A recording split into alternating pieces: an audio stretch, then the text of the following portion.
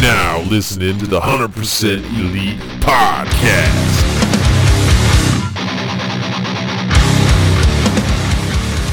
Welcome to 100% Elite.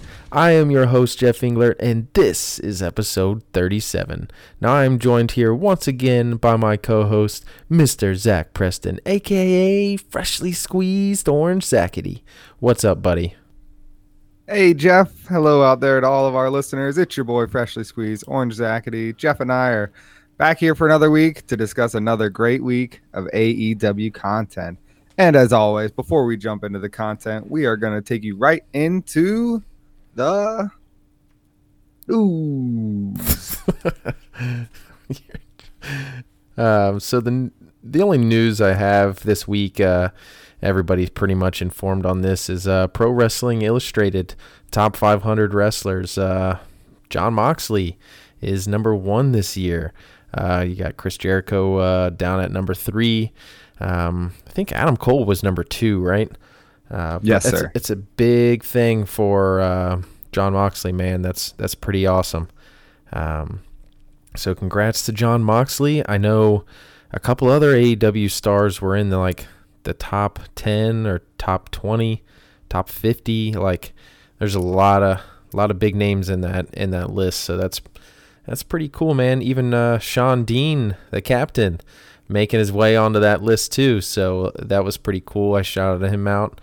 Other than that, the only news I have is Cody dropping that title for a reason. He's shooting a show called Heels that will be starring Stephen Amell, based on, it's like a wrestling drama show. I don't know exactly what it's going to be like, but I know Cody's involved and he might be out for like 3 months. So we'll see.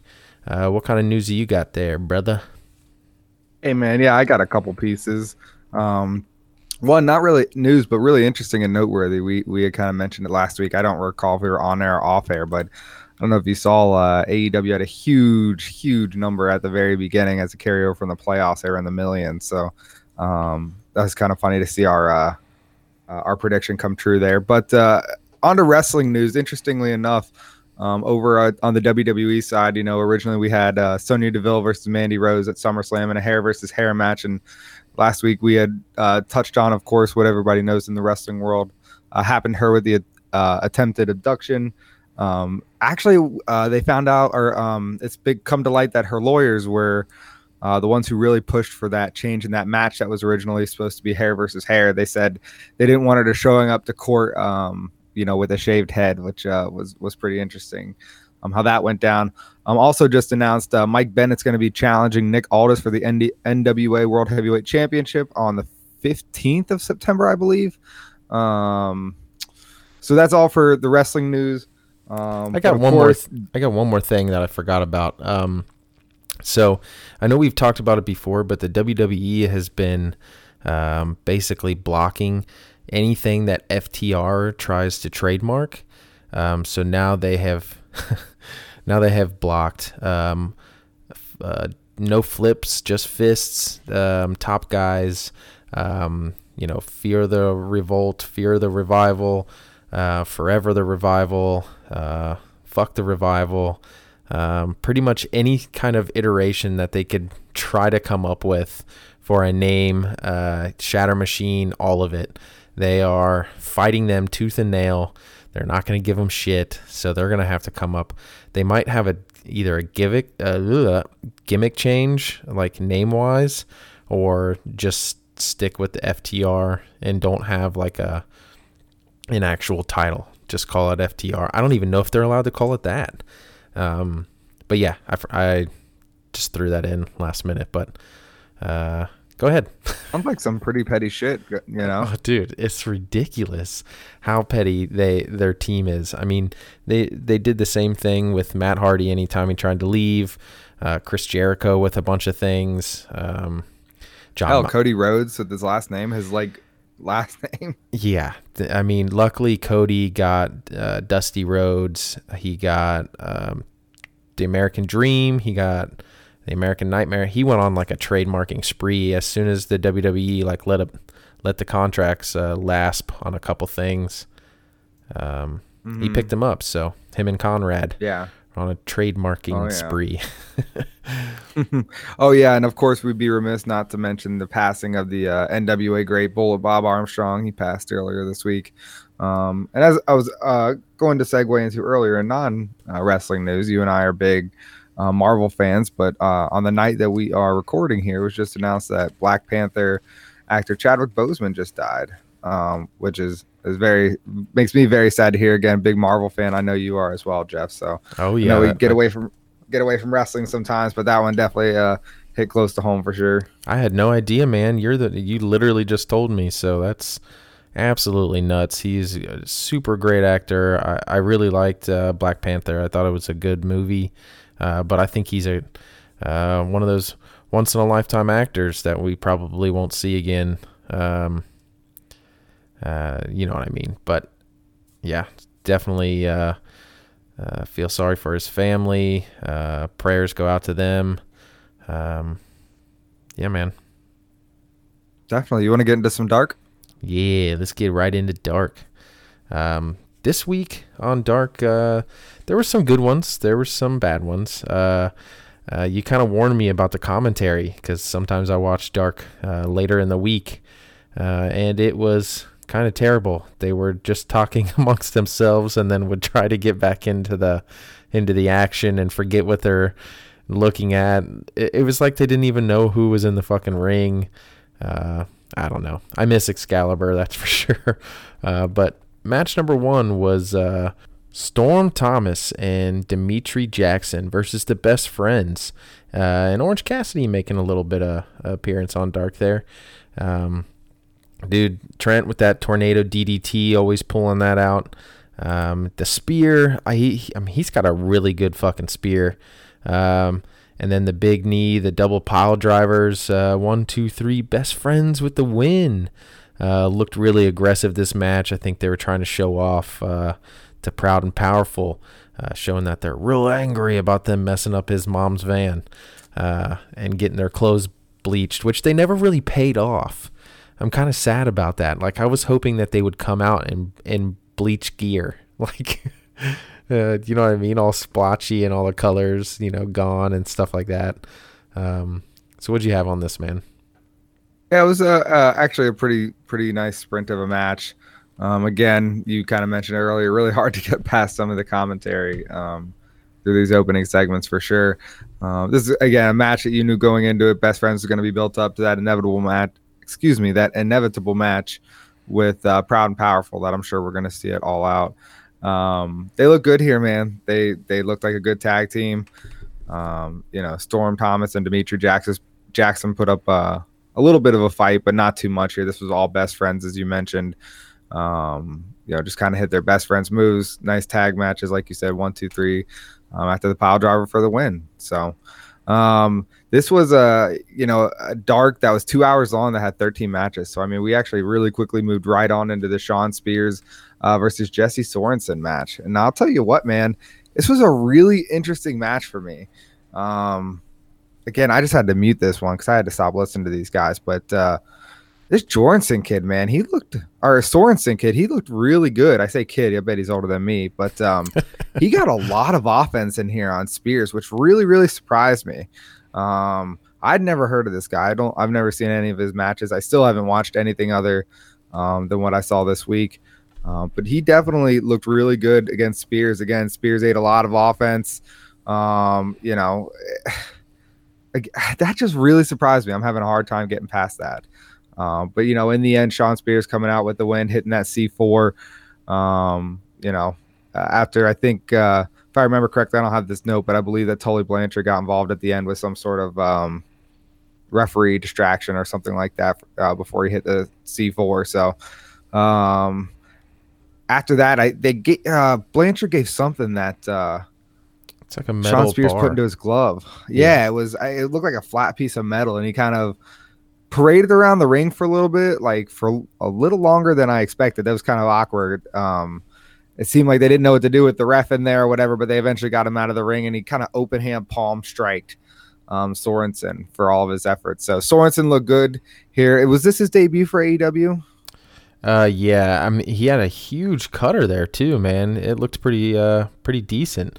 But Yeah. Sean But what Spears was with really the cool, big chops. well, big chops. They traded some big chops, but yeah, Sean Spears got a bunch there in the beginning. You know what I did think the announced team did a good job though, so I will give them kudos for this. Is they put over this dude's surgically repaired neck, which of course we wouldn't know going into this, most of the casual viewers. So good job on them for that. It kind of showed why Spears was targeting the neck there. But overall, pretty strong match. What'd you have on this one? I like this one. C4 for the win. They still are calling it the Death Valley Driver. I don't know if they're just changing all these people's finishers or if we're not going to have names anymore, or they just don't know them. The loaded glove gimmick, it's obviously over for me. I love it. It gives purpose. It gives Sean Spears a little bit more aggression at the end of his matches. I'm a big fan of Sean Spears. I know there's some people out there who don't really see it, but it's in between all the moves. I've said this a million times where he's got all that charisma and character, and he can really tell a story. I mean, that Sean Spears like news network stuff was amazing. I mean, absolutely amazing. And I don't know. I just think he needs to get off Dynamite. I tweeted at Tony Khan, put this motherfucker in a storyline. Yeah, get off of Dark and put him on Dynamite in a storyline. Get him on the pay-per-view. Like, he is a top guy. He needs to just be in a storyline. That's it. You can't just throw him into matches. He's a storyteller. He can cut promos, give him a live mic, have him. I think he's probably waiting to get thrown into this FTR Tully trio. I mean, I think they're going to be the new trio. Sean Spears and the FTR versus Kenny and the Bucks. You know how dope of a match that would fucking be. That would be so sweet. I don't think there's any chance that Hangman doesn't end up with FTR. I mean, we'll get to that soon enough. Yeah. But, I mean, definitely a nice match. The next match on the card was Red Velvet versus Mel. I actually really liked this match, man. Mel is a brute, like, just straight up. She's huge. She towered over this girl. She was bigger than the ref. Like, that's ridiculous. Big girl. But the splits choking in the corner was really dope from Velvet. I really liked it. It showed a little bit of a bad side from her, but that big side slam from fucking Mel was. I mean, that thing looked like it hurt, especially how tall she is, slamming her down like that. But tossing her by her hair was cool, and then that choking spine buster that she does. If Excalibur was here, he'd probably tell me what the fuck it's called, but nobody else knew. But I'm liking Mel more and more each time that I see her in the ring in these enhancement matches. She obviously needs them to get a little bit more, just a little bit more under her belt. So what'd you have on this? Yeah, I like this match, man. I actually really like Red Velvet as well. Really happy to see Mel get the win here. I think she's unfortunately been a victim of, I don't want to say jobbing because it's kind of an offensive term, but like, her role as of late has been to be the loser. So it was really nice to see a woman of her talent, like really, get some steam and get the win here, because she is actually a very talented wrestler. Believable, obviously, as being someone that can rattle off wins, like somebody that looks eye to eye with Nyla, and especially as Nyla's actually lost weight, like they're becoming closer, and as far as size is concerned. So like I said, she's got the look, that could be a champion. That we need to see some more of her character, and we need to see, I would say, like a bigger move set. But other than that, she looked really good here, man. So I liked the match. I was happy with it. So yeah, we moved on from that. We had a commercial for AEW Heels, of course. We don't need to go over that again. But the next match on Dark was the Lance Archer versus the Unfortunate Soul, who was at the end of this beating, D3. I felt so bad. Well, before even that, man, he took this big dude and was like beating him up start like out from the ramp. I don't know if you recall that, but like It's Sunny this poor Days. kid just who is that? His name is Sunny Days. I don't know if you remember him in the Battle Royale at like the first pay-per-view, but he No, has I like don't. he has yellow face paint with like black on it, and he kind of has like a ripped up white jacket, but his name is Sunny Days. He's like part of DDP's like little camp. I'm sure Jake knows him, brought him out because they all kind of like live in the same house or around or something. But yeah.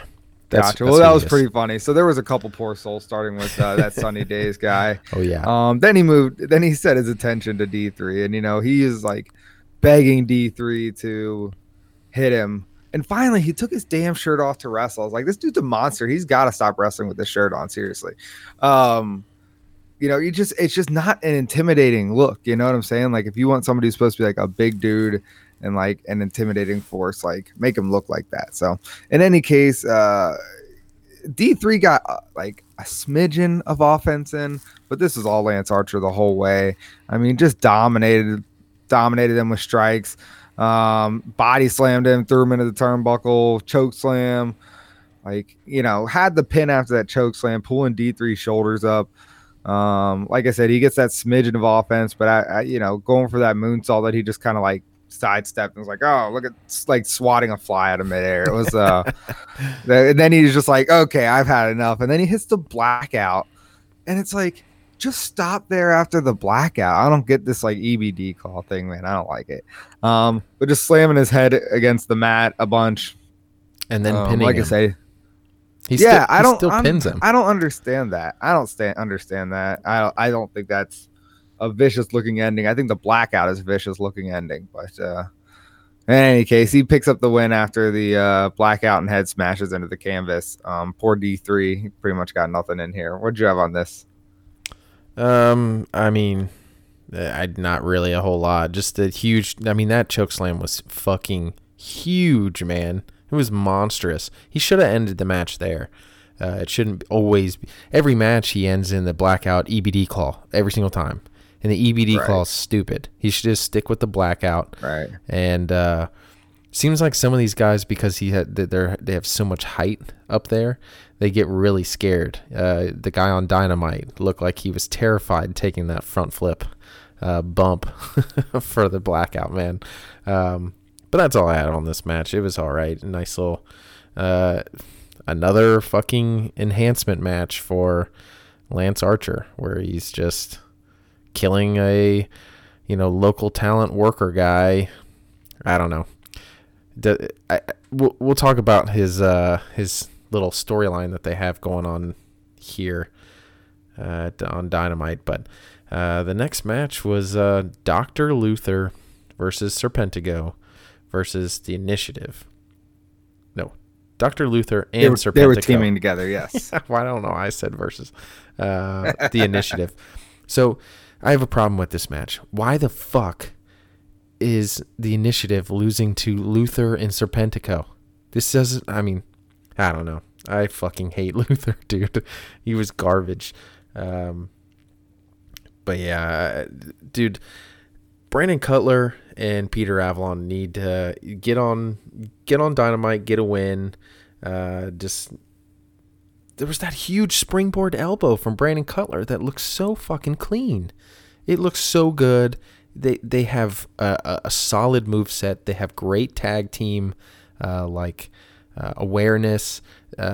It's just, they look great, man. I really like this team. I hope they get a push or a storyline that's not just them losing all the time. I mean, they've looked a million times better since they first started wrestling, especially Brandon Cutler. He was really green, and now he's doing good. He almost had a couple wins there, but double team for the win caused from Peter hitting Brandon Cutler with a book. But what did you have on this, man? Yeah, man, I got to share in those sentiments with you, man. I was really, really disappointed that they didn't take the opportunity to give the Initiative the win here. I really like these guys. They're working hard, and It's not that Serpentico isn't working hard. It's not that I guess Luther isn't working hard. It's just like, why? You know what I'm saying? It just doesn't make any sense. I think that it's a directionless, like, two singles who like don't make any sense together. You have a masked luchador and a death match guy. So it's just like, okay, I understand sometimes odd couple pairings works, but these guys don't. So I don't understand them getting the win here. Obviously, you mentioned the book, the mishap there leading to the victory for Serpentico and Luther. You would tend to think that you're going to start to see some of the cracks forming in that relationship, which will probably eventually lead to the one-on-one match that we've been thinking was going to happen. But hey, who knows? Maybe they'll go the other way, and then they'll just highlight this losing streak, and they'll face somebody like the Young Bucks, when it's supposed to be like some foregone conclusion, and they pick up an upset victory that sets them on this like streaking star through the night kind of rise. Who knows what they'll do with their storyline. But again, the book lends itself to mishap lends itself to thinking they're gonna go one-on-one these days. As far as the action is concerned, I liked it from the initiative, man. Peter Avalon hits this like sit out tiger bomb on Serpentico that I thought was really, really sweet. You mentioned that springboard elbow. Luther didn't really do much here. He just kind of like moved around the ring and like choked some people and like screamed. Did his weird. Yeah, dude. I hate it so much. Like it's like offensive. Not offensive. I don't know. It's just not my cup of tea. So I just not my cup of tea. So in any case, they pick up the win here over the initiative. Blah blah blah blah blah.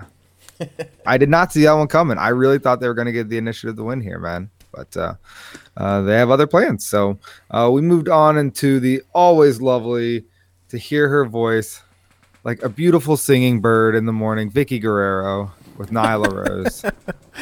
I don't think so. Excuse me, versus Kyla King. Which, was exactly what we expected. It was going to be a dominant performance for Nyla Rose. This company obviously loves her. They keep giving her like chance after chance to be like a dominant force, and like if she's not losing the match, like she's always winning in dominant fashion. You know what I'm saying? Like she doesn't really have these matches that like push her like on a technical basis, unless again like Sheeta brought out the best in her. But this was no different. Kylan King, that poor girl, she attempted to get some offense in. She went for that crossbody. She got caught. Kind of paid for it then around the ring post. She had this like vicious spine buster that got her a 2 count. She tried for that roll up after that, but pretty much she hit that. She kind of picked her up for a Samoan drop near the end of this match, which I actually thought was pretty damn impressive. Kylan King, she definitely looks like a strong person, but like I did not think she was going to be able to lift up Nyla Rose. So that was kind of pretty cool. But, she got shoved off the top rope by Vicky Guerrero. Nyla Rose hits the beast bomb for the 1, 2, 3. Then after that, we have this lovely. Do you have this promo? This Vicky Guerrero promo? I would never. I would. Oh, you don't want to grace us with that dove-like voice? No. Vicious Vixens. That's it. Promo done. Yeah. She essentially names them the Vicious Vixens. Does cut a nice little promo about how Nyla symbolizes like fear and destruction and yada yada. But what'd you have on this, Bob?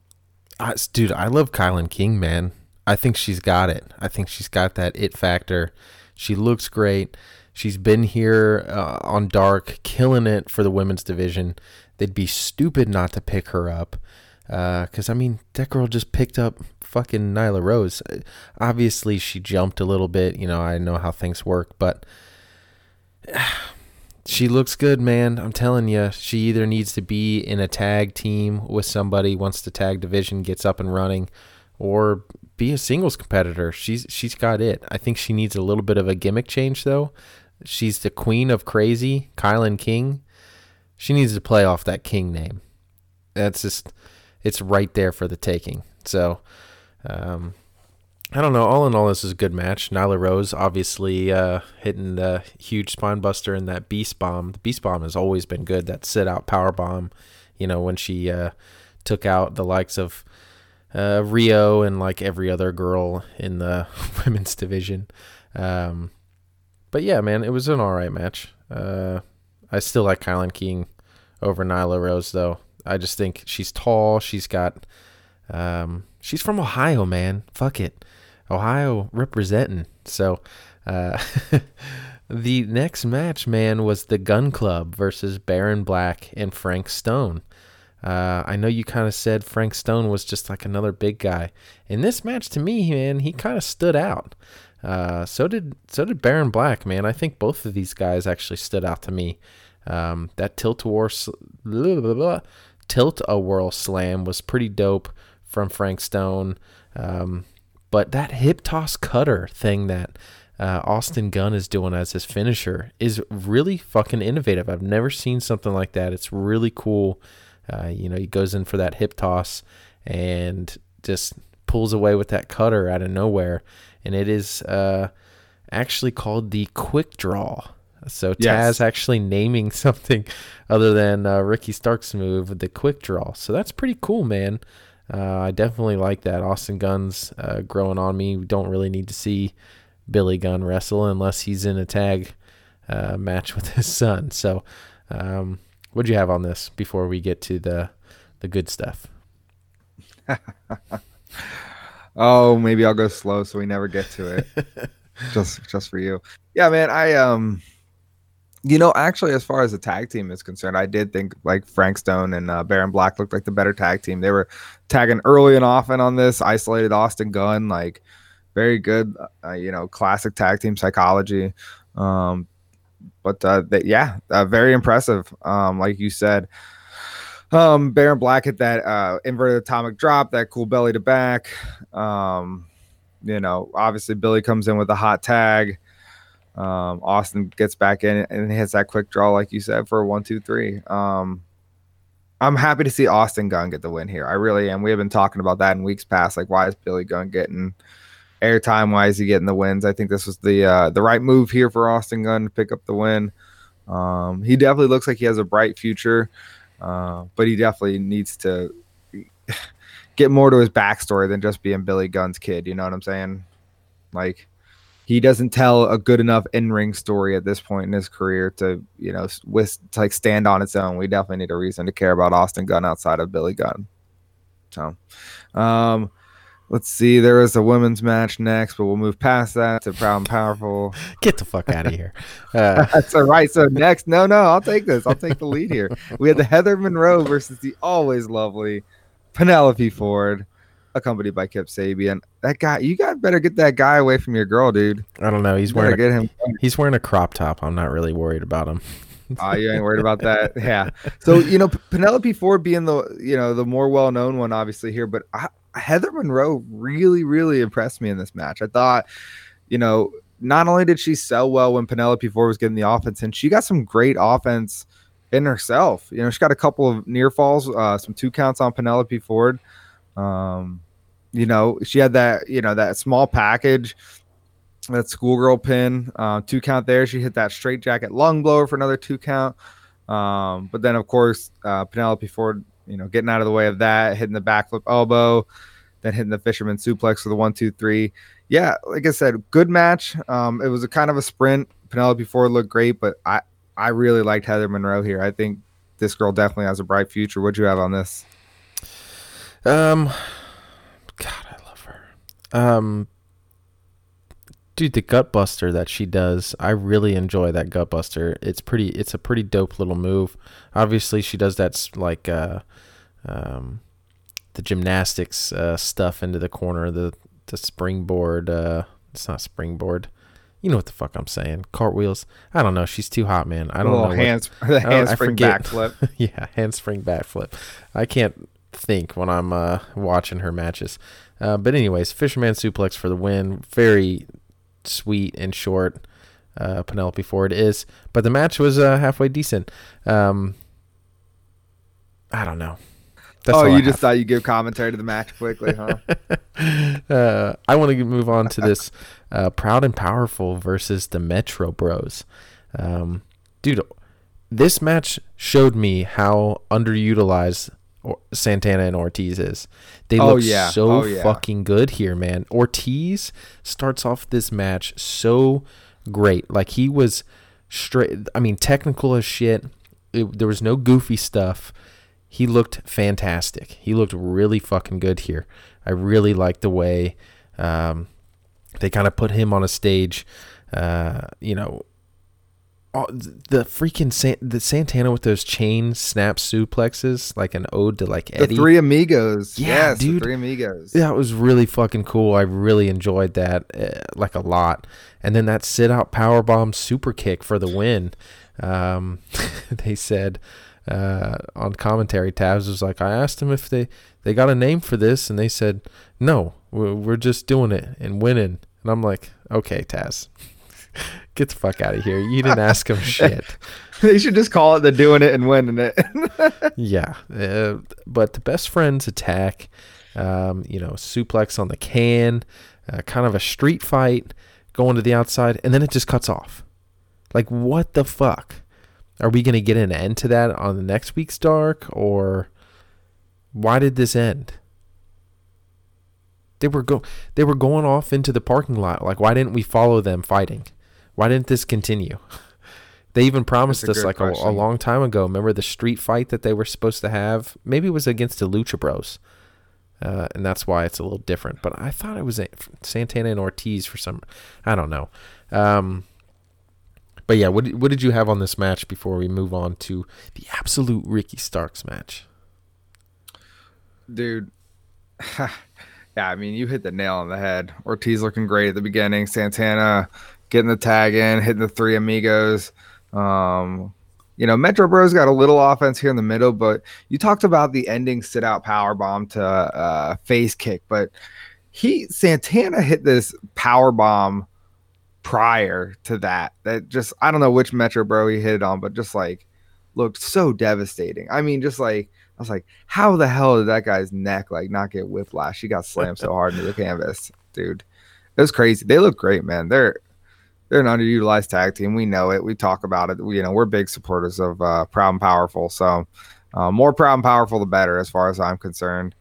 The brawl to end it was cool, but like you said, the cliffhanger of that just seemed very oddly placed. So I think that they should be wrestling at All Out. I know there's going to be a match on Dynamite next week where the winning team like faces each other in a tag match at All Out, but as of now, I don't think Proud and Powerful has been. They're not. I'm looking at the match card right now.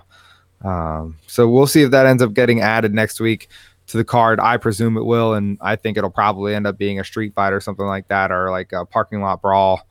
It just seems to kind of be heading that way. But a great match overall, great tag match. So as you mentioned, we are going to move on to the next match versus the absolute Ricky Stark, Starkman Jones versus the captain. Salute him, Sean Dean. This match obviously meant to showcase Ricky Starks, man. This dude is just impressive. He's just super impressive, man. I love his shtick. I think he's sticking to the storyline. He's doing this mocking Darby Allin thing. Taz obviously putting that over on commentary. Sean Dean, much like the rest of these matches on Dark so far, kind of getting a little offense there in the middle. He gets that nice DDT. But Ricky Starks, no selling at the 1 count with the grabbing the ropes there. And then he hits that finisher. They're calling the Rochambeau to get the victory here. Pretty quick match. Again, I like Ricky Starks, man. He's just got it. What'd you have on this? Did you get a chance to listen to the Unrestricted podcast? I've not. So Ricky Starks is the podcast this week. I suggest you guys go listen to that one too. He kind of dives into where he's been, the NWA stuff, how he got offered the contract, and basically how he went in there hoping that TNT title shot was going to be just like a one-off, and that he would like build all the buzz and raise his price on the indies and blah, blah, blah. And he never expected anything to happen out of that match, and everybody just kind of after just go listen to it. It's way better coming from him. It's really good. Yeah, it's awesome. I love Ricky Starks, man. He's won me over. I can't wait until he comes out with some merch so I can buy his fucking t-shirts. Like, I'm all in on Ricky Starks. He can cut a promo like the best of them. You give him a live mic and he will go off the dome. He's great in the ring. The guy's favorite wrestler is The Undertaker. And you always talk about how he works like a big man, but he's that cruiserweight look and feel, and he's fast. And that's because he learned a lot of the big guy moves first, because obviously his favorite wrestler is Undertaker. So now it all makes sense to me why he works that way. So it's a pretty cool all-around thing. That Rochambeau is a cool fucking move.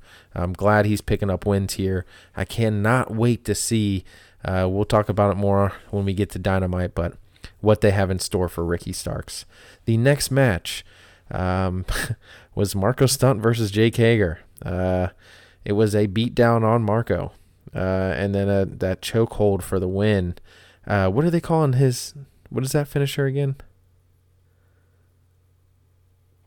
I'm not helpful. The triangle choke, just it's like he's like an uranagi and an arm triangle. Yeah, I don't know. I thought they had a name for it, but just putting Marco to sleep, man, and then beating him down some more. It was.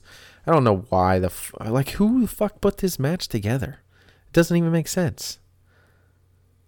Like, why? Why kill Marco Stunt again? Yeah, dude. I when they announced this match, I was just like, why? Like, what is the point? I mean, there comes a time, like, the folks like Hornswoggle and other lovable little guys, throughout the years, where it's just was meant to be a comedic segment. But these, he does have some like comedic segments, where he's like evading, the way bigger guy. But people are supposed to take Marco Stunt as a wrestler seriously. But just like, what was the point, man? It's just like there was no believable way on this earth that Marco Stunt was ever gonna get a victory here, do any damage to Hager, and this was always gonna be a bloodbath, and that's what it ended up being.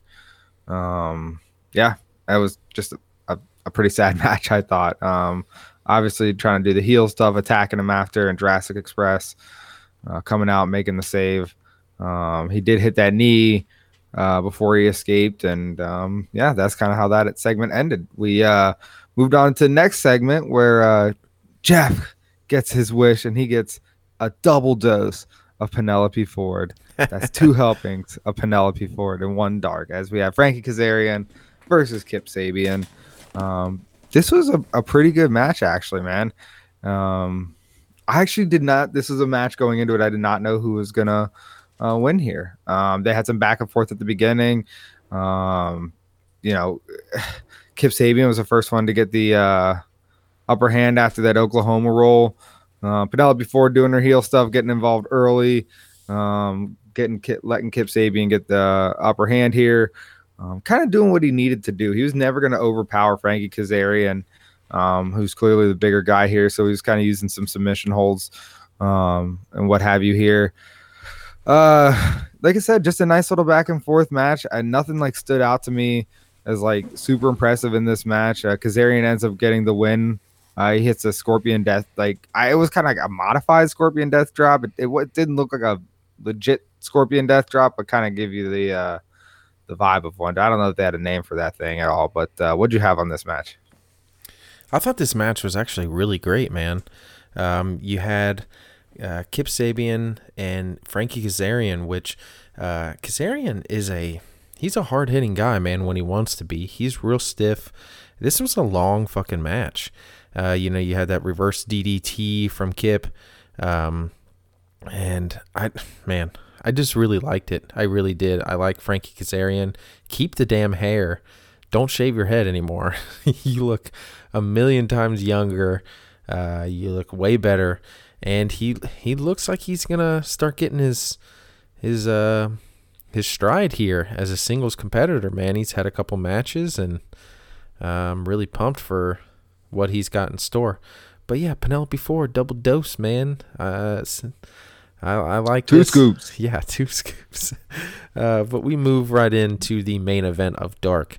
TH2 versus Sonny and Joey. Sonny looked way better in this match. He really did. We had that weird roll-up from Jack Evans again for the win, pinning one Sonny. But Angelico and Jack Evans really working well together. We always know that they do, but I missed the hybrid too. I've said that a million times now, I feel like. It's just, they're a nice little change of pace. I'm, especially from Dynamite this week, I don't know if it's just Joey, or maybe it's just Joey and Sonny together. I'm not in on it anymore. It's just a weird, I just don't think they have good chemistry. Like their styles are so opposite, but not in like a Matt and Jeff Hardy kind of way, because they still kind of had a cohesive thing. Maybe if they wore like the exact same gear and, did like some normal tag team moves together and just worked a little bit more snug together, it'd be more believable. But as of right now, I'm kind of over it. What do you got? I agree, man. I will say, if you're listening back to within the past couple months, we have been high on Joey Janela. I'm definitely out on Joey Janela at the moment. I did get it, and now I don't get it. And I think it's because he's not doing this, he's doing his frenetic stuff, but the matches themselves aren't very frenetic. He is definitely works better in that falls count anywhere, anything can happen kind of matches, where he can just be flying over things and through things and, kind of using the environment around him. He's definitely a guy that works better outside of the ring as far as I'm concerned. Sonny Kiss did look great here. That 450 was awesome. But yeah, I know you like TH2, and I definitely think you're right. They definitely do bring a good change of pace.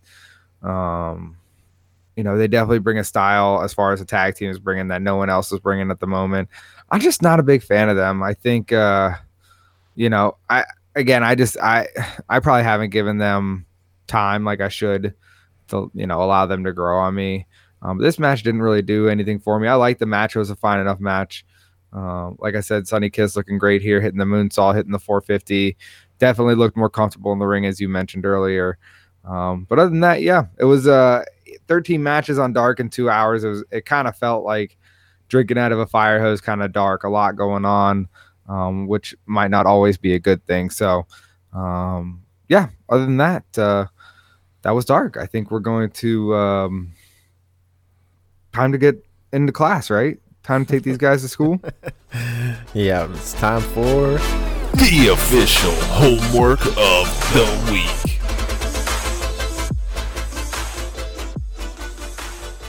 So my homework for this week, since Cody is going to be gone, is actually a great match. It is one Adam Cole from NXT versus the American Nightmare, Cody, for the Northeast Wrestling World title. The Prince of Wrestling. I can't believe you forgot that. He is the Prince of Wrestling, but back then he's just the American Nightmare, Cody.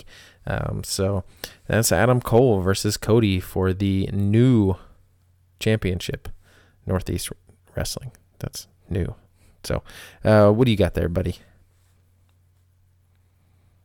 Yeah, actually, I'm going to go with from WWF Royal Rumble back in 2000, the debut of a one Taz taking on Kurt Angle. So Taz making his WWF debut, going toe-to-toe with the guy with three eyes, Kurt Angle, the Olympic gold medalist. Oh, it's true, it's damn true that he took the L to a one Taz on a great debut.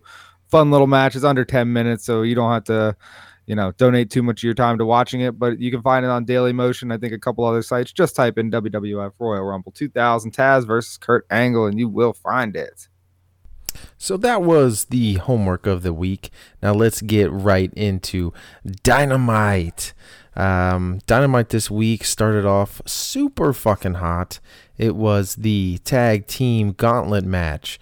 The Bucks and the Natural Nightmares started this thing off. Matt Jackson is fucking amazing, man. We had every single good spot that you could think of. The Young Bucks just pulling out all the fucking stops. Super kick party. You had the BTE trigger for the win over The Natural Nightmares, the Bucks advance versus the Best Friends. Now the Best Friends really put a hurting in on the Young Bucks, man. I was really surprised. They got in a lot of good offense. We thought the fucking we thought the Young Bucks were going over, man. They had so many opportunities to get the pin, and then fucking Hangman.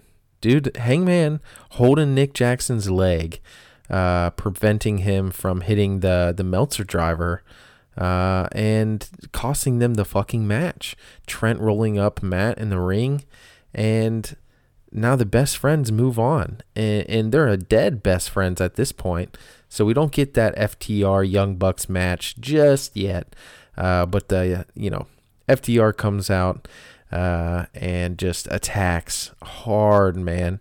Earlier on, Chuck kind of hurt his leg a little bit from I don't know exactly what he hurt it on, maybe that avalanche suplex, but FTR really going after his leg, man. Dax really honing in on that hurt, wounded animal of Chuck, and he ends up tapping from Dax, man.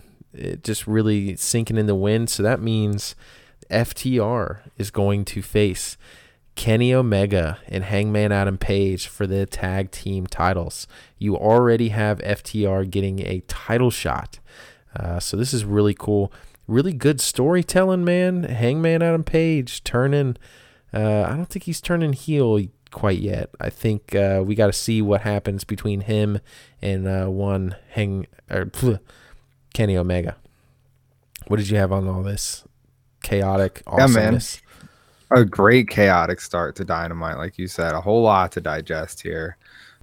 Natural Nightmares kicking it off with the Young Bucks. Nice little back and forth. Not too much to digest in the action here. It kind of went as we thought it was going to go down. Young Bucks picking up the win with the BTE trigger for the first fall. Best Friends following up the Natural Nightmares. This was actually a pretty decent little back and forth that the Young Bucks and Best Friends had. Best Friends are a good tag team, man. I mean, there's no two ways about it. Kind of involved in a few different storylines here. Surprisingly, I really, really did think that they were going to give us FTR versus Young Bucks, but I'm really glad that they didn't yet. I'm glad that they did not spoil it on a gauntlet match like this. Like, they deserve a chance to have just a tag match between the two of them and give them space to breathe and put on a nice match. So all in all, probably a really good decision not to rush it. You mentioned earlier the surprise. I did not think it was going to be that overt, Hangman costing them. I thought it was going to be a lot more subtle, more of a circumstantial kind of costing, not just so overtly to grab his leg and prevent the Meltzer driver, as you alluded to earlier. Just really, really caught me off guard. I didn't buy the acting. His face, which was obviously supposed to give you the feelings man, he's maybe second guessing himself. He's feeling remorseful. It's just really interesting that they're doing that with the storytelling, because I think he made it really clear from the start. And this is something that we're going to touch on obviously later. He made it very clear that he was not part of this. So it just really, I'm just sitting here thinking you've already proclaimed what your intentions were here. Why are you all of a sudden pretending that hurts you, or that you care about that? I don't know. It just, that part of it seems a little bit inconsistent. So the overt, costing of the match was just very surprising to me. So again, we'll have more to say about that later. What I will say about the FTR Best Friends portion of this, I believe due to that knee injury to Chuck Taylor, this match really didn't ever get a chance to be anything other than kind of disjointed. FTR obviously dominating here at the end, and that's what they're meant to do. Coming out with Tully Blanchard.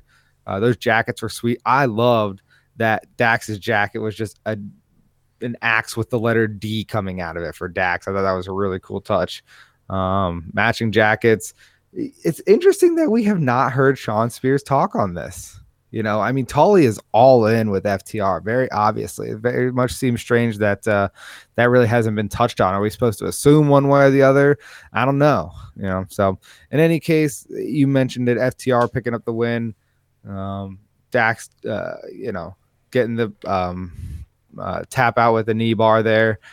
Yeah, man, I think this is what we all expected. We're gonna get FTR versus Hangman and Omega for the titles, and we'll get into the All Out card later in this match of what's been announced, since we won't have a chance to talk to you together before then. So we'll give our predictions for the matches announced so far, and we'll get into that. So anyway, at All Out, we now know we will indeed have FTR against Hangman and Omega, like I said. So great start to Dynamite here. We moved on to a pre-tape vignette of Darby Allin jumping off of another big thing with that bridge into the water. Another big thing. Yeah, I mean, how many big things is he going to jump off of? He's, done the coffin drop from the ledge into that big foam pit. He's jumping off a bridge, saying he's not afraid of Starkman Jones, Ricky Starks. Just kind of, a very Darby Allin-esque vignette. So we moved from there into Lance Archer versus another poor soul, Sean Maluda. This might have been even more of a squash than his dark match squash. I mean, he destroyed Sean Maluda, but he ate it. He took it like a champ. He sold, man. He looked devastating up until that damn EBD claw. Like, just end it with that blackout. Did you see Sean Maluda, like, after he ate that blackout? Like, that just looked brutal. Like, that's what I'm saying. Just end it there. He looked like he was in agony. He gets so much hype, but this is not the meat of this segment. Yeah, Lance Archer all of a sudden is a beast again. Yes, let's move on.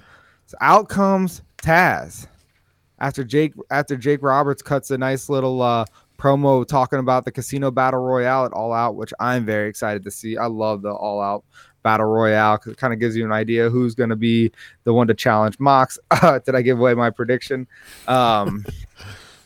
Jake cutting a nice little promo saying Archer's going to win, and Archer saying everybody dies. Our Team Taz coming down to the ring. Damn, this was really cool. Taz cutting a promo on Brian Cage, of course. On both of the guys. He's pretty much saying one of them are going to win this thing. Darby Allin comes out, blah, blah, blah, blah, doing their thing. He attacks Ricky Starks as we got to, but then the ending scene of this is Brian Cage lifting his FTW championship in Lance Archer's face. And that is a match, ladies and gentlemen, that I want to see. I want to see these two big dudes just beat the shit out of each other. That is like an old school classic wrestling match that I want to see. What'd you have on that? Freaking Darby Allin kicked Ricky Starks out of his shoes and his glasses. He kicked him. He drop kicked him so hard he flipped out of his freaking loafers or his gator shoes, whatever they were. I thought it was really funny. Really good spot here. Team Taz, they build assassins. You can actually watch Lance Archer versus Brian Cage already. It's in an indie match. But yeah, I'm excited for this, man. Obviously, we like all the participants that are going to be in this all-out challenge, because it seems like this year there isn't going to be a bunch of like random people who are going to lose. We'll get to it a little bit later. Who else we already know is going to be in this Casino Battle Royale, but I'm really excited, man.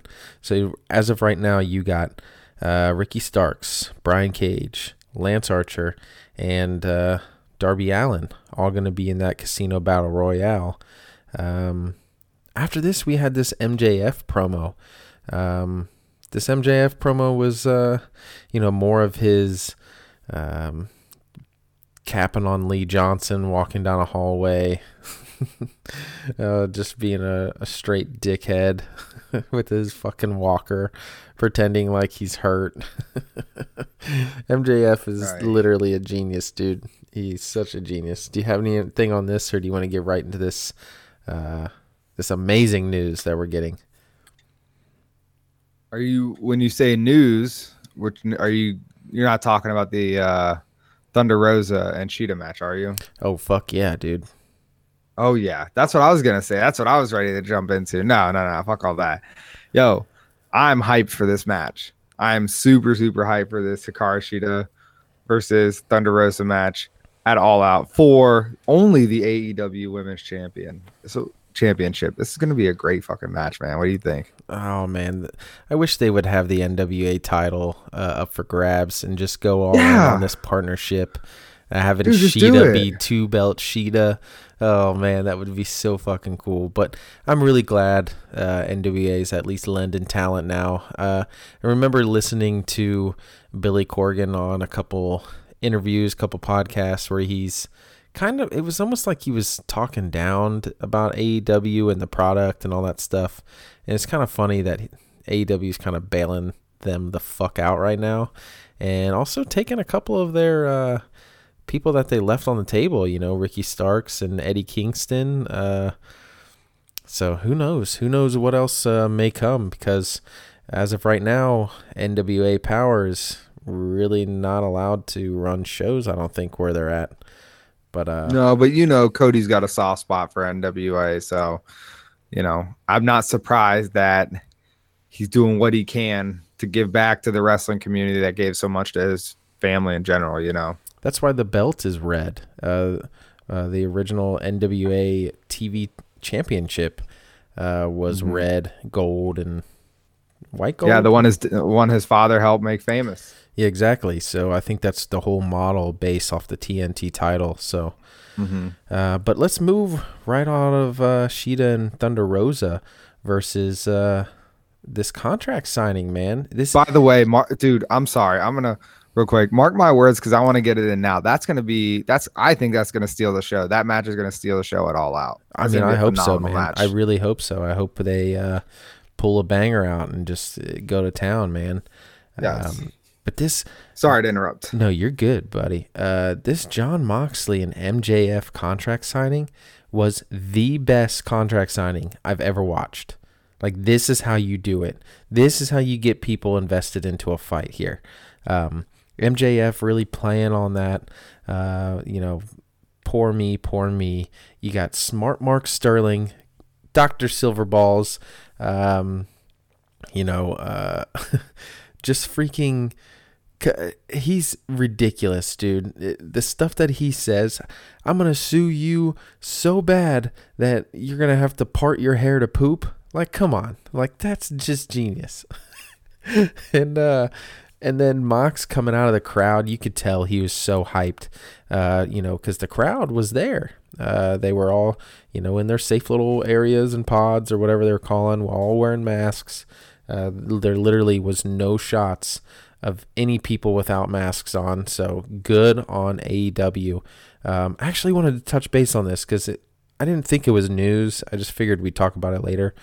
But like Ryan Satin's kind of ragging on Tony Khan for doing this, but he came out before Dynamite and just said, hey guys, I'd really like it if you guys didn't chant things that have like the F word in them or anything like that, and make sure that you guys have your masks on, because we will not be showing you guys if you do not have your masks on. We're going to be panning towards the crowd, so everybody keep your masks on at all times. Like, just laying down the rules, man, and it makes for a better experience, so that way you don't have a bunch of jack-offs in the crowd screaming the F word on live TV and not wearing their masks, being idiots. So I think it was good on Tony Khan and not, let's rag on him for doing the smart, right thing. I don't know. Sounds weird. But Jon Moxley coming through the crowd, right?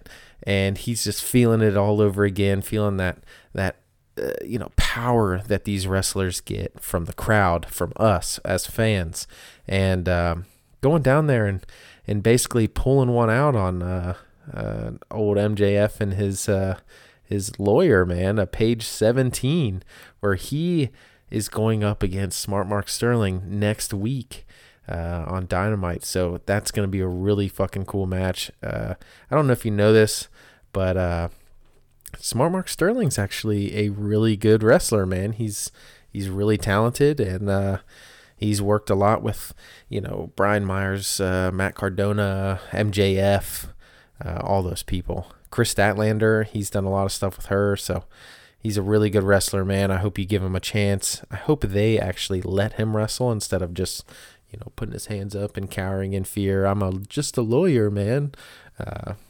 But what did you have on this whole contract signing thing? I loved it, dude. I think first and foremost, like you did, nobody went through a table.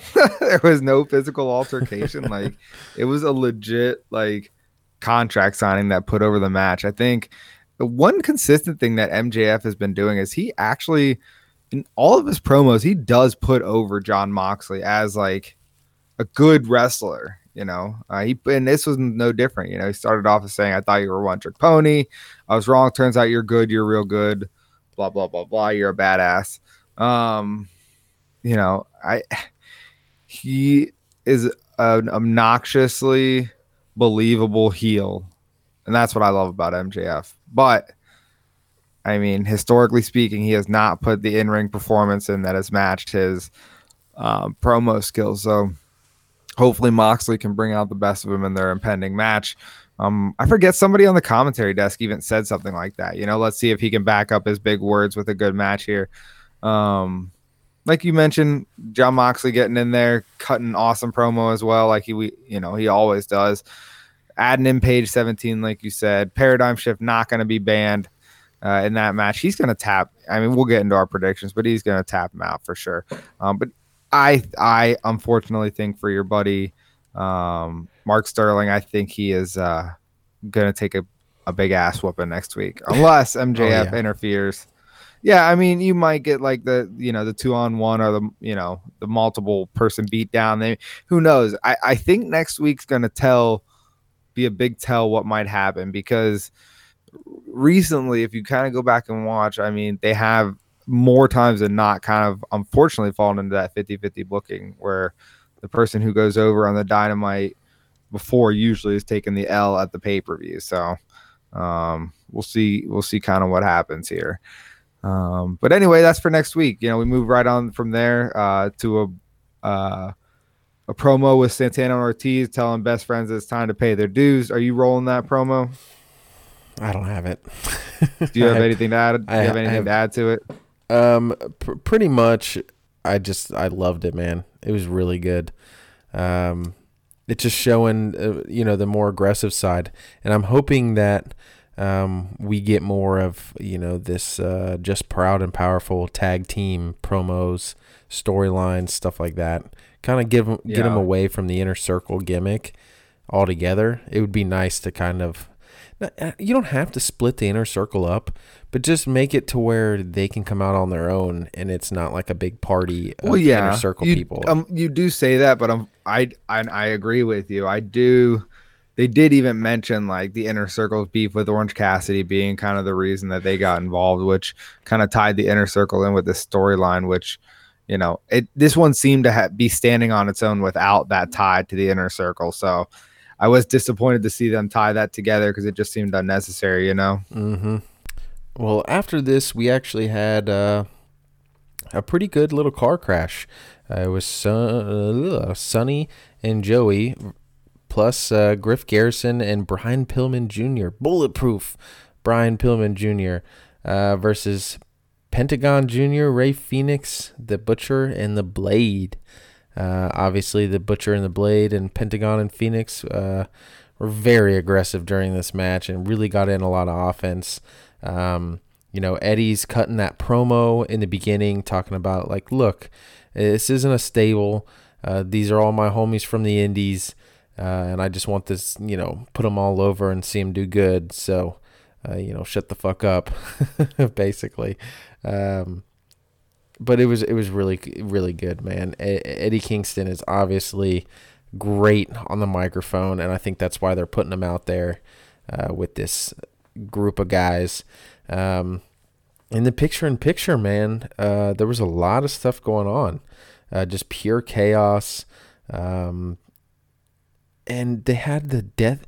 Dude, Joey Janela hit a Death Valley driver on the apron, and as soon as that got done... freaking Pentagon hit his package pile driver, the Penta driver, right on the apron to Joey Janela. I mean, you got huge chops from Brian Pillman Jr. but you ended up getting double teamed by the Butcher and the Blade, and then by the Lucha Bros to pin Brian Pillman Jr. for the win here for the bad guys, pretty much. Butcher and Blade and Lucha Bros. What did you have on this?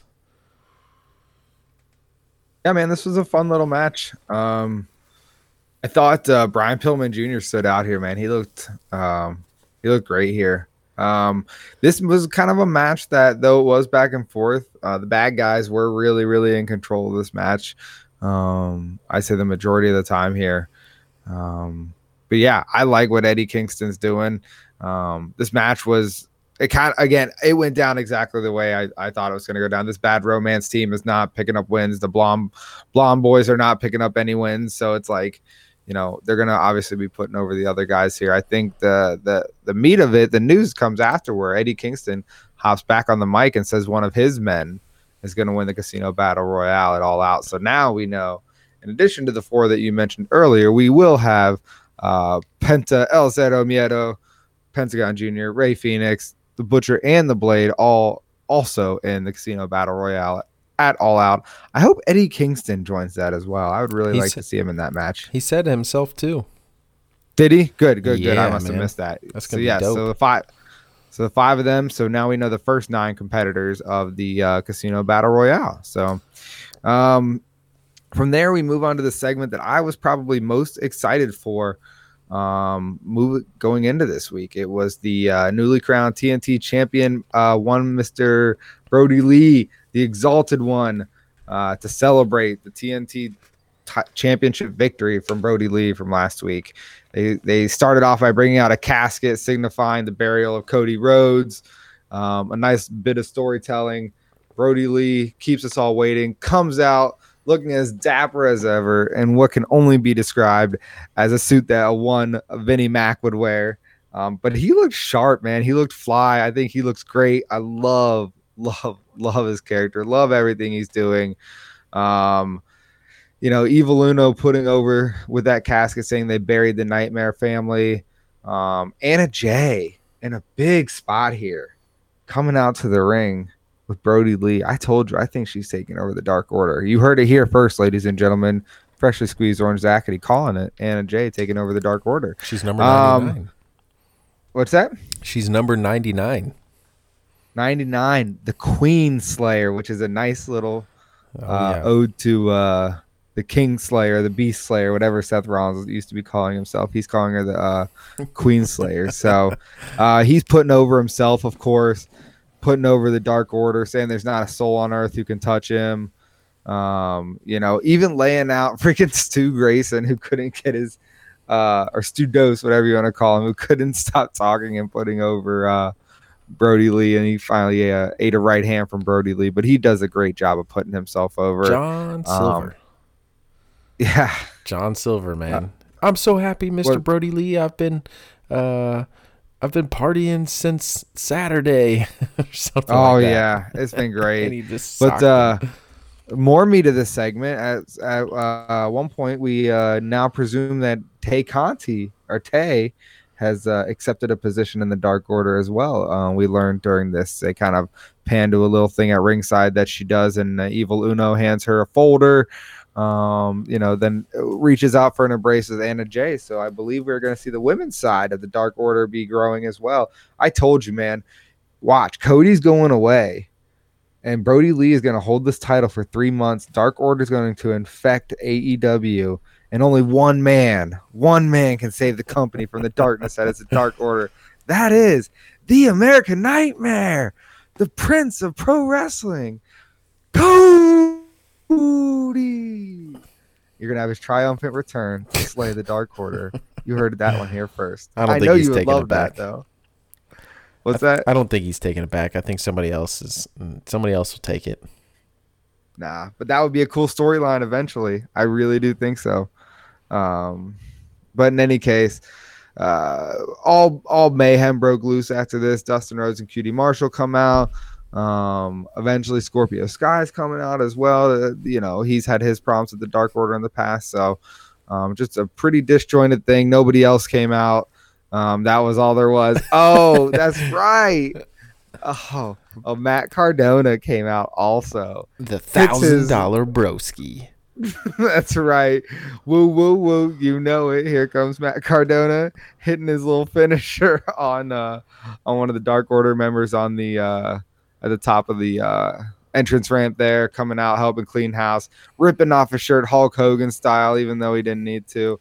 It was awesome. But I know you loved it, but He's always ready, man. Always ready. Always ready. Matt Cardona. Was that one of his 6 appearances? I'm just kidding. So yeah, what'd you have on this one, man? Dude, I love this segment, man. I really loved all the promos. I liked, Evil Uno's contribution to all of this, like looking like a ringleader at first of this cult. And, I mean, they had everybody out there. Colt Cabana was out there, the whole gang. And I really liked them putting over Anna Jay, making, her seem like she had a really big spotlight. The Tay Conti thing didn't happen until like 2 more segments later or something like that. No big deal. That's weird. It kind of blurs together on me too, but I just remember writing it down separate going, man, they really did come all the way back out there just to do this little segment with Tay Conti. Spoiler alert.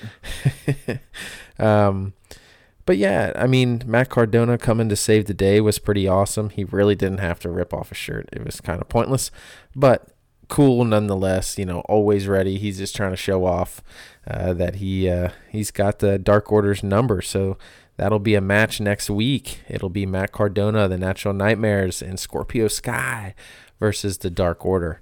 So I'm pumped for that. You get to see him in action. I can't wait to see Is it what going to be the Beaver Boys and Evil Uno and Stu Grayson, or is Brody in that match?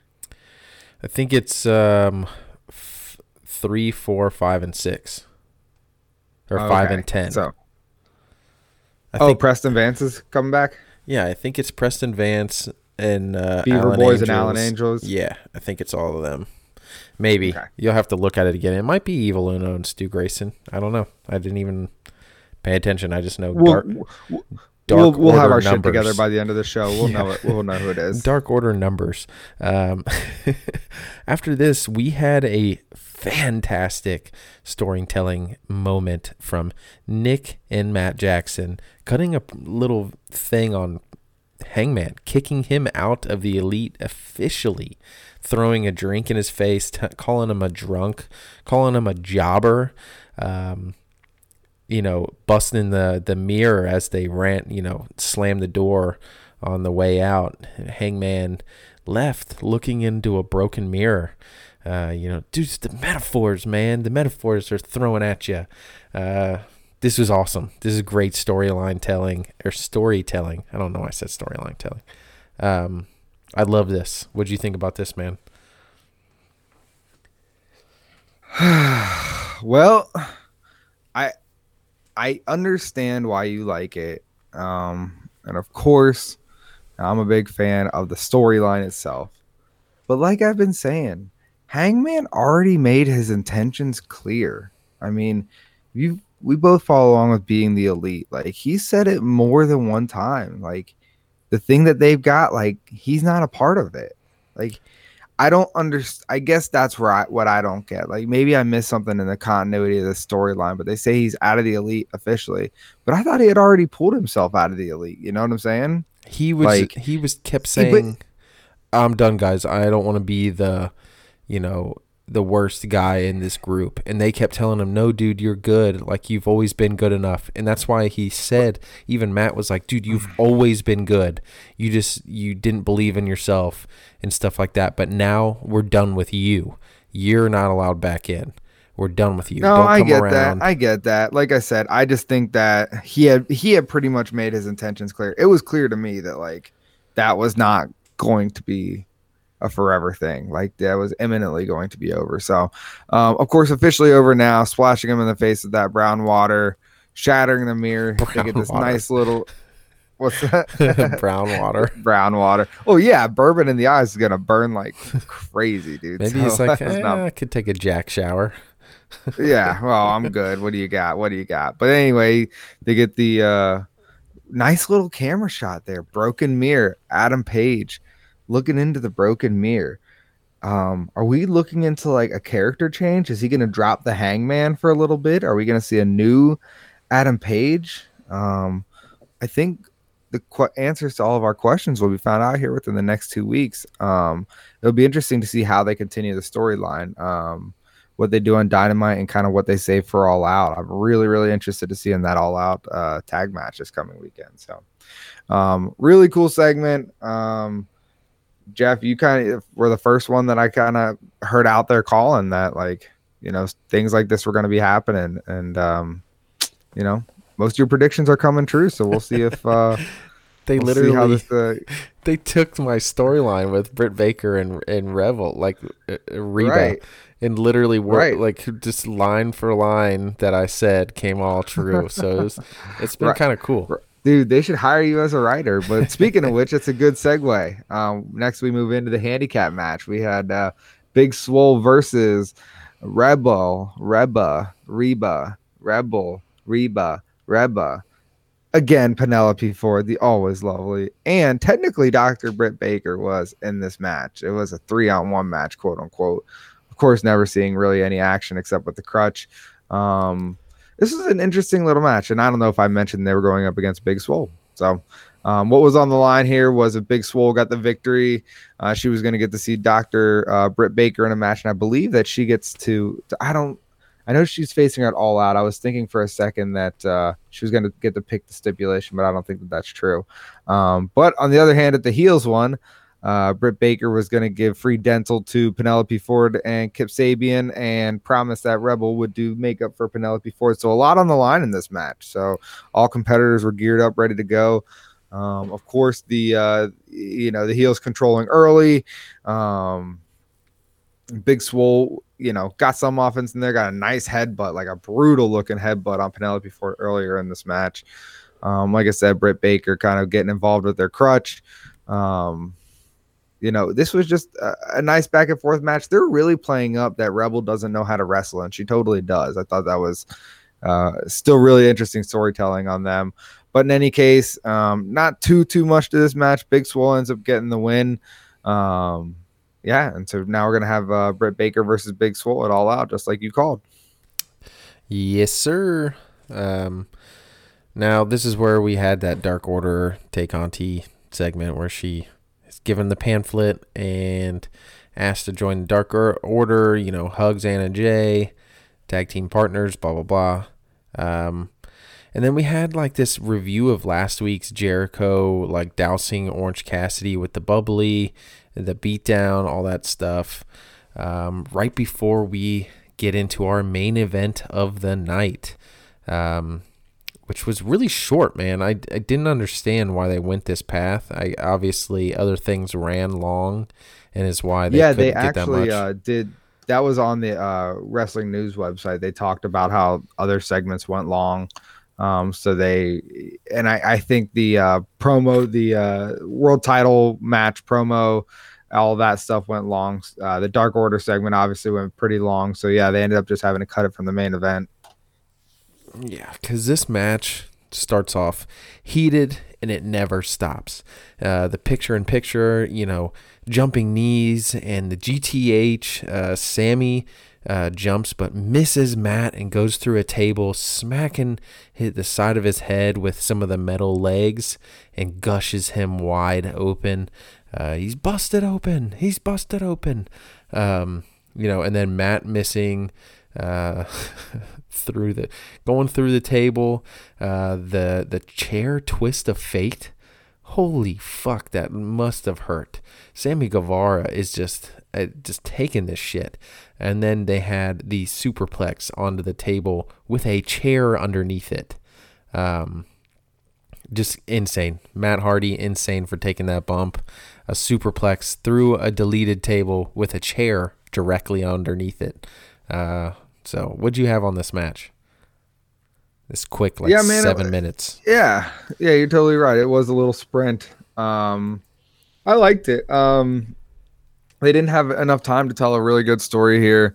Their story obviously has been brewing over the last few months, so we obviously had all that backstory coming into it. But like as far as an in-ring perspective, they didn't really have time for this to breathe. So again, I thought it was a good showing. I was really happy to see Sammy Guevara get the win here. He's been taking a lot of heat, but I think he's been open to doing these things like taking these nasty bumps and doing things like that to help gain favor back in the locker room and show like, hey, like I'm not just going to be a young guy that's like taking this opportunity that's been given to me to have TV time and like be a dick like someone like Braun Strowman was. I'm going to be thankful and still work my ass off. So that's definitely refreshing. I'm glad he got the win here. He needs it more than Matt Hardy, especially at these points in their careers.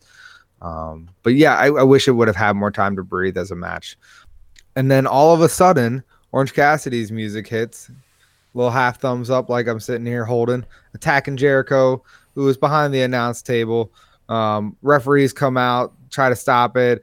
No one can stop it. It's kind of, I think they were trying to capture the magic of the first brawl that they had that busted Orange Cassidy open. If you remember that was a great brawl. But he connects with this the Superman elbow, whatever they're calling it, on Jericho. He's just on top of him, beating the crap out of him. And that's how we end this week's of edition of Dynamite. What you have on that? Oh yeah, dude, full sprint at Jericho, man. It was really cool. Even Tony and JR going, what the fuck is going on? It's like they weren't clued in on what was happening. Nice little segment to continue the rubber match that Jericho is calling for here. So other than that, man, that was it for Dynamite for us. And let's get into the official match of the week.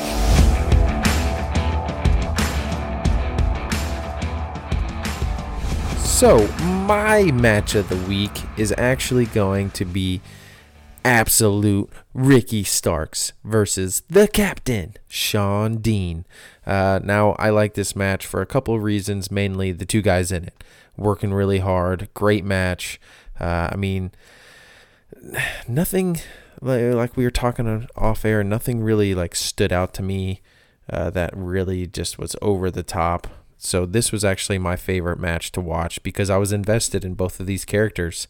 I really like both of these guys, so that's my match of the week. What do you have? You're right, man. This week didn't really burn the house down any of the matches. There were no instant classics, if you will. So I'm gonna give the Gauntlet match my nod for match of the week. This week, you had 3 little mini matches in one, which is kind of more than you bargained for. That was a fun little way to open Dynamite. Lots of good storytelling in that. A shame that Chuck Taylor got hurt in that match, but seems to be fine because they have been announced in a match against Santana and Ortiz. It's going to be next week. Not going to be at All Out. They're not going to wait. So we might as well dive right into that next week on Dynamite. So far, we have announced Proud and Powerful Santana and Ortiz will be taking on Best Friends in a tag match. As we talked about earlier, we have the champion Jon Moxley versus MJF's Esquire, Mark Sterling. We will have Chris Jericho in a tune-up match for his Orange Cassidy match. He's going to be taking on the bad boy Joey Janela. And then we have another 8-man tag match because AEW loves them some 8-man tag matches. We have the Young Bucks and Jurassic Express. They're going to be taking on SoCal Uncensored, SCU, and Private Party. And as an added caveat to this match, the winning team will face each other at All Out. So that's what we've got so far on tap for Dynamite. I'm sure we're going to see some more stuff than just that. 4 matches definitely aren't going to carry us through an entire week of Dynamite. So, that's what we're looking at Dynamite now. Things are going to change for us next week, ladies and gentlemen. I will be jet setting off to be getting married this week. So I won't talk to you guys again before All Out. Jeff's got some exciting stuff he's going to tell you about All Out. But since I'm not going to get to record with Jeff until after All Out, I did want to go ahead and do some predictions for the matches that have been announced so far for All Out. So if we can kind of move on into that, if you're ready for that. let's go ahead and I want you to go ahead and pick your winner for the 8-man tag match next week. So you're going to pick the teams that you think will face each other at All Out, and then I want you to go ahead and give your prediction for who you think is going to win that match. Not Jungle Boy and the Bucks. Who's the other team? You don't think so? It's a Private Party and SCU. Yeah, I think it's them facing off at All Out. I think the Bucks are going to lose again. Really? Yeah, or maybe Jungle Boy gets pinned or Luchasaurus or something like that. I don't think they're going to be on the card for All Out. I think they're going to interfere in the match with Hangman and Kenny, interfere in that match, and they drop the belts. And that's what brings up the animosity. FTR, taking the belts from Kenny and Hangman. Maybe. I don't know. That's just a storyline I'm pitching. Yeah. Pitching out in the universe. You and I happen to be in agreement on that. As far as next week's Dynamite is concerned, who do you have winning that tag match between SCU and Private Party? I'm hoping Private Party. SCU, man, Christopher Daniels, I'm just over him. So Private Party, put him over. Let's get it. Yeah, definitely. We're in agreement there as well. I've got Private Party going in over on that. Next, so far announced, we have the Dark Order. It's going to be Brody Lee, Colt Cabana, Evil Uno, and Stu Grayson taking on Always Ready, Matt Cardona, Scorpio Sky, and the Natural Nightmares, Dustin Rose and QT Marshall, which means we're guaranteed to see Allie as well, maybe even Brandy. Who do you like in that match? Matt Cardona's winning with his radio silence. That's who's winning. Yeah, I think we'll be in disagreement there. I think Dark Order's going over on this one. I think Brody Lee keeps his momentum going. I think they give Colt Cabana the win here. After that, let's go to the AEW Women's World Championship match. We have the champion Hikaru Shida versus the challenger, the NWA Women's Champion Thunder Rosa. Who do you like in that match? Well, I want Shida to win, but I kind of think they're going to have Thunder Rosa win just so she'll get featured more. But that wouldn't make sense to have their talent go over. Maybe they're just going to have a banger of a match and Shida's going to retain. And then maybe we'll see some storyline promos or vignettes or Vicky Guerrero coming out and yelling at Hikaru Shida after the match. Who knows? Man, this one's been a tough one for me. I think they're ready to pull the trigger on this unpredictability. You can't keep running guys in here or ladies at this point in here that have no other affiliation with the company and put them in these high profile matches to always lose, because we're going to go into these matches being like, look, like, why would they give it to a non-roster person? But I mean, they're going to be different. I think they're pulling the trigger here. I think they're going to give the belt to Thunder Rosa. I don't think it's going to be a long reign.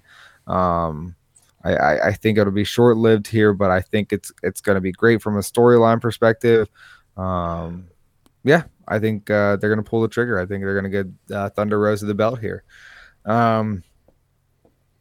So from there, let's go ahead and move on to the Chris Jericho versus Orange Cassidy rubber match. A lot of months have been building up to this seemingly final point in this feud. The winner, obviously, you would think is going to be the winner of this feud. Who do you like here? I mean, Chris Jericho can take a loss easily and be fine, but if Cassidy loses here, he's going to have to go back down either to back down a couple slots here. He won't be one of these top guys running around facing Chris Jericho for a while. So I got Orange Cassidy going over here. Okay. We are definitely in agreement there. Jericho does not need the win here. Orange Cassidy needs the win to lend himself some credibility. So yeah, or I think Orange Cassidy goes over here in the rubber match, just like he did in the penultimate match as well. So this one's going to be hard to call because we don't know all the entrants. But let's go ahead and get your prediction for the 21 man casino battle royale match. I'd say Do you want to pick 1 or 3 names on this one? Let's pick 3 names. Okay, go ahead. Give me your 3. Matt Cardona, maybe Scorpio Sky, and Ricky Starks. I'm gonna say Penta. I don't think Lance Archer, because I think he's going to move into a program with Cage. I definitely think they were alluding to that. So I'm going to say Penta. Hangman, I think, has a chance to win this match. I think he might be pulling double duty that night. It kind of depends on where the tag team match lands on the card. But if the tag team match lands before, then I could see him potentially in this match. If this match kicks it off, then I don't think that. So, Penta. Fuck it, I am gonna go Penta, Lance Archer, or Scorpio Sky, I think.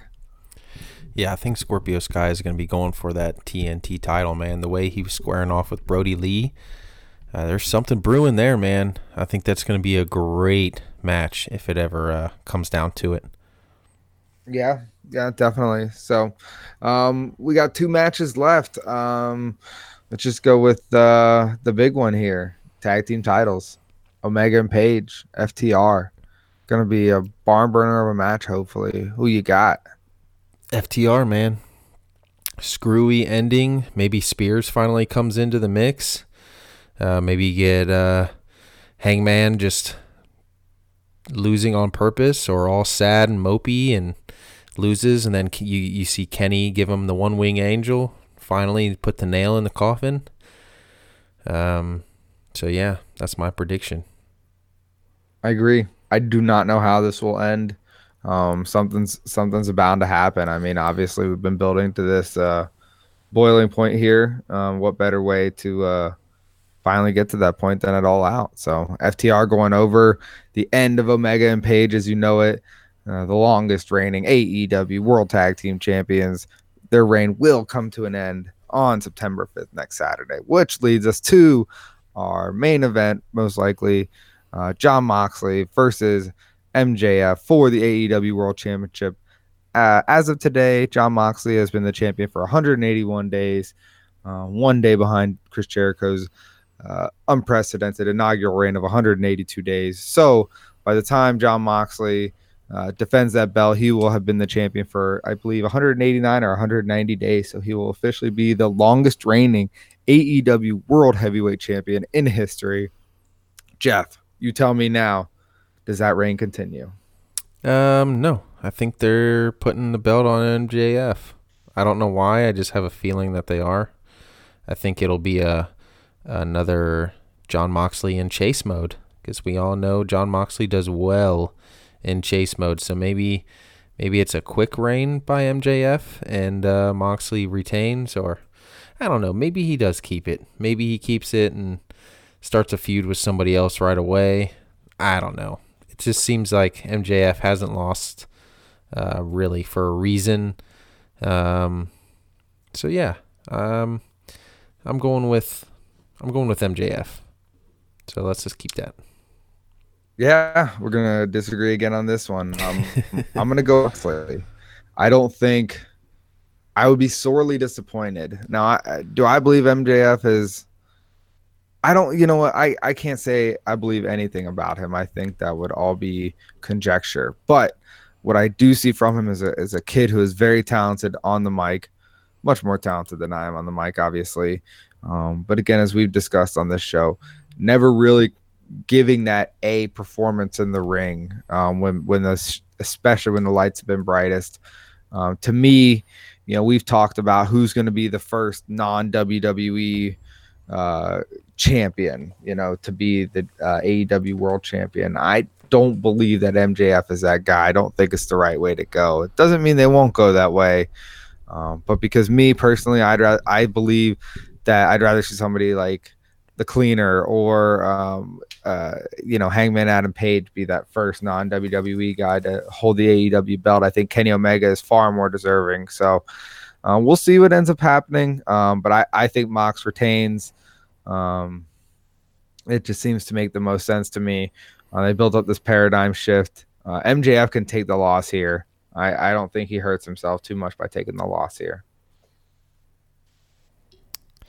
Well, is that the whole card? That's the whole card so far, just those 7 matches. So we'll see if anything else comes on. We'll see if they give that 21-man battle royal, the time it deserves. Conceivably, you're talking that Sheeta Rosa match hopefully goes 20, 30 minutes. The tag match could go 20, 30 minutes. I'm talking about the tag championship match. You would think the Casino Battle Royal would be 45 to an hour. Yeah, I think we're going to have a nice little pay-per-view. I think maybe you'll see some matches added. Maybe the Best Friends Santana Ortiz match has a screwy ending and they have to have another match at All Out, like I said, with a stipulation like a street fight or something like that, Yeah, for sure. So when will you be back? Ladies and gentlemen, I will be back on your airwaves for the week following All Out. I will officially be back in town later on that week, actually on the night of Dynamite. So I will be back to talk to you about the Dynamite following All Out. So Jeff will be on solo airwaves with you next week to talk about Dynamite, right, buddy? Oh, yeah. And then I will see you that following week for the fallout of All Out. That rhymed. Yeah, I'm excited about that. Yeah, it'll be really good, man. Maybe some storylines. Yeah, dude. You know what's great is I'll be watching All Out from the comfort of a yurt in the mountains in Colorado after I'll be newly married. So it'll be the good life for me, living the married life, hanging in the mountains, watching AEW All Out. I'm sure my new wife is going to be very pleased with me. Oh, yeah. She's really going to love that. Well, congratulations, man. You guys know where to hit us up.